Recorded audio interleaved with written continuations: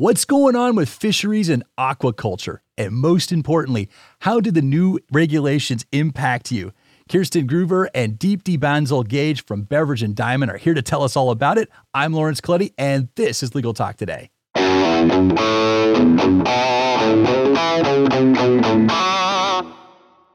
Welcome back, listeners. Thank you for tuning in. We're going to jump right into our topic. But first, thank you, Noda. Noda is powered by M&T Bank because you went to law school to be a lawyer, not an accountant. Take advantage of Noda, a no-cost IOLTA management tool that helps solo and small law firms track client funds down to the penny. Visit trustnoda.com/legal to learn more. And that's Noda spelled N-O-T-A. And remember, terms and conditions may apply. Okay, let's greet our guests, Kirsten Groover and Deepti Bansal-Gage from the law firm of Beverage and Diamond. Welcome to the show.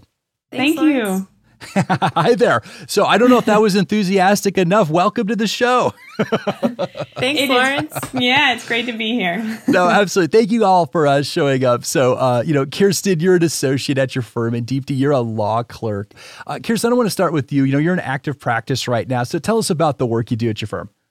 Yeah, I am actually based out of Beverage and Diamond's Seattle office. And so fisheries and aquaculture is a common theme within this region. And so it's fun to kind of keep attuned of that. But I generally try to focus my practice on corporate sustainability and supply chain climate change type work.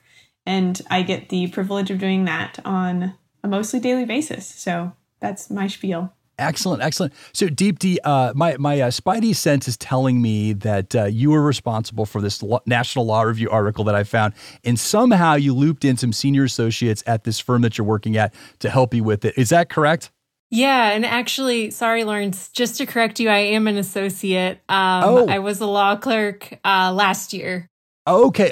Yeah, and I apologize for that. The National Law Review article still has you listed as law clerk. Oh, no. So my apologies. Sorry about that. No worries, but kudos on dragging in some senior associates to help you with the article. That is a bonus move. This is a National Law Review article, and it was featured about this key trends impacting fisheries and aquaculture in the United States. And so Deepti and Kirsten got my attention right away. I grew up spending a lot of time in the outdoors, and I still do. But there's a bunch of new regulations out there. They're coming from different authority sources, but it seems like they're sort of coming to a confluence here, and it looks like there's going to be quite a few changes to fisheries and aquaculture industries. And so if you could sum that up in one sentence, how would you phrase it? That's a tough order, Lawrence. One sentence, but we'll give it a best shot. You're absolutely right. I think that we are seeing a lot of changes, and what we're seeing is that generally, these changes stem from an increased focus on climate change and environmental stewardship, whether that's from the Biden administration's whole of government approach to climate change, or whether it's more market or consumer-driven desires to mitigate impacts or environmental impacts.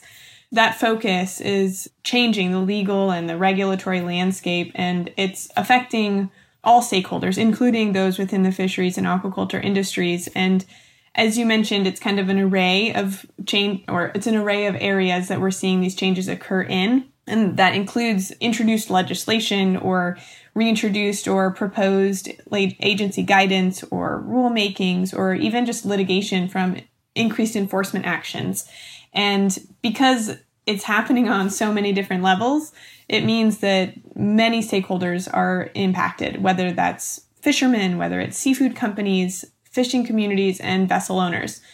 It's just impacting a lot of people, or it has the potential to impact a lot of people, these changes. Yeah, one of those big areas of impact is the practice of illegal, unreported, and unregulated fishing. Now, that sounds bad. But Deepti, why is that such a problem for the sustainability of our fisheries and our sea life and the environment? I think maybe just to take it back a step, I can explain a little bit about the regulatory regime and then kind of go into why that regime exists and why illegal, unreported, and unregulated fishing matters. So the chief federal agency regulating fisheries and fishing activity at sea is NOAA, otherwise known as the National Oceanic and Atmospheric Administration. So they have congressional authority via the Magnuson-Stevens Act to develop regulations related to fisheries. The purpose of those regulations is so that the federal government can control fishing activities, both recreational and commercial, to preserve and support fish populations for future generations. So basically, given the fact that the more people fish, the less fish there will be in the ocean and the less reproductive fish there may be in the ocean. NOAA's just trying to regulate and manage those populations sustainably in order to ensure that, we have fish for our children and our children's children into the future. Basically, it is a sustainability issue. And why illegal, unreported, and unregulated fishing matters is because people are fishing outside of the requirements of NOAA. So NOAA will regulate fishing by catch size, by type of fish, by seasonality, by location. If somebody's fishing outside of these parameters, it's kind of interrupting this whole regulatory regime and thereby can impact the sustainability of fisheries. So that kind of gives you a little bit of a flavor as to why this is such a pressing issue, as population expands, as fish consumption expands, and just generally why, our government plays a huge role in managing these sorts of economic, social, and environmental issues. Well, let's loop that into the Maritime Securities and Fisheries Enforcement Act. So what exactly is that particular act designed to do? Yeah, so that was an act, also known as the SAFE Act, that was passed last year. So it was essentially designed to help ensure sustainability in fisheries and increase collaboration and enforcement. So it did this by creating something called the Interagency Working Group, which is composed of a number of federal agencies, including NOAA, as I mentioned, the U.S. Coast Guard, U.S. Navy, other Department of Defense agencies, the State Department, Customs and Borders, the list goes on.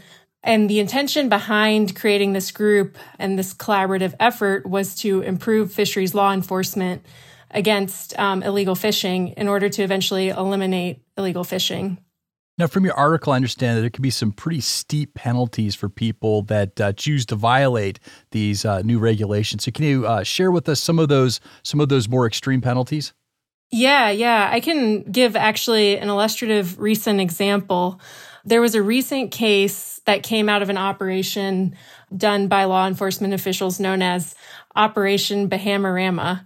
So in that case, a fisherman was caught having captured tons of reef fish without a license in Bahamian waters, and then was also caught having previously sold illegally sourced fish. The Bahamian waters were closed at the time due to COVID-19, and regardless, the fisherman didn't have the permits he needed in order to fish in that area. So this man was caught by U.S. enforcement officials and then turned over to the DOJ. After prosecution, the man was required to forfeit his boat to the Commonwealth of the Bahamas in restitution for illegally catching the fish in their waters.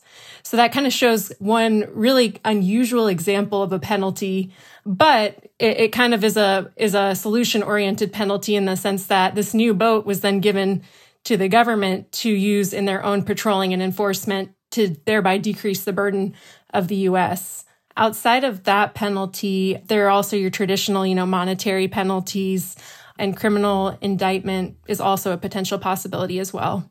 Yeah, those kind of penalties, I've heard of those. I grew up in the state of Colorado, and one of the commonly known things was that if you did not have your, fishing license, or if you didn't have your tags and were hunting in an area that you were not allowed to be in, they would seize your vehicle. You would never get it back. It's an extreme penalty, but it's one that got around, and I think because it's, it was well known, people, took care to make sure that they had all their paperwork done. So let's transition over to the businesses that probably need to check in. So, all of these are coming to a confluence. They're going to be relatively updated. And so there's some businesses out there, they're kind of coming back from COVID. And so they're, kind of dusting things off and they're getting started again. So Deepti, what type of businesses probably need to call their attorney, check in, make sure that everything they're doing still follows the law? Yeah, so there's kind of a wide net of, businesses that are implicated by these regulations. I like how you use the term wide net. Right. Yeah. Play on words there. But so fishermen are, the main people who need to be mindful of these regulations, since many of the regulations are targeted towards the fishing itself. And this includes, commercial fisher guides, recreational fishers, vessel owners where fishing may be taking place. And then also I want to note as well, commercial fish and seafood dealers also need to be mindful of these regulations because, when we say illegal, unreported, and unregulated fishing, the unreported part of that involves a different part of the regulatory scheme. So both fishermen and commercial fish and seafood dealers are required to report, one, their catch, and then two, for the dealers, report, what they're buying directly from the fishermen. And so this is part of that whole regime of NOAA trying to understand, what transactions are taking place, how much fish are coming out of the ocean in order to make the rules for the next year. So all of these parties are kind of implicated by these laws and need to make sure that they're, following their permits, doing the proper reporting steps, and just keep being mindful of how NOAA and other agencies are regulating fishing operations. Now, oceanic plastics is something that I've only recently become aware of, admittedly. And so when I first heard about it, I thought, oh my gosh, ocean is so big. If there's a couple of things that fall off, shipping boats, not such a big deal until I started reading a little bit more about it. And, some of the big problems with that is it's getting into our sea life and it's affecting us because we eat that sea life. And so as I understand it, there's been some recent efforts here to try to curtail that dumping of plastics into the ocean. Part of it's done by the United Nations, but another part of it is the Save Our Seas Act 2.0, more of a domestic approach. And so can one of you tell me about that and just kind of what's going on with those? What does that look like going forward? So kind of just as you noted, the UN Environmental Assembly on the international front has started to make a really big focus on marine litter and microplastics in the ocean. You may have seen articles out in the news, about these plastic islands that have formed from all of the debris that's been collecting. So the UN is trying to target those sorts of issues and has made the goal of developing an international legally binding mechanism or basically a plastics treaty to kind of address these issues. And then on the domestic side, this past year in December, Congress passed the Save Our Seas Act 2.0. So that's also kind of a play on words. It stands for SOS 2.0. And that act passed with bipartisan support. The act not only requires the U.S. to collaborate on international agreements, but it also provides grants and requires research on topics like microfibers, microplastics, plastic movement, technology to address marine debris, and then recycling of fishing gear and vessels. So specifically related to fisheries, the act requires research regarding the feasibility of potentially an incentive program for fishermen to collect and properly dispose of marine debris found at sea, or even their own used gear that's no longer usable for their jobs. Similar programs have been developed in other countries. So while this act only tries to, conduct research on potential incentive programs, it kind of signals that the U.S. government is thinking to potentially implement a program. There's different programs, like in Korea, I know they have a gear buyback program. And in Northern Europe, they have a waste reception program where you can throw away your old nets for free. So basically, the world and the U.S. are at the very beginning stages of planning on what they want to do about marine litter. But parties and countries are coming together in order to begin research and discussions on how to tackle this huge issue.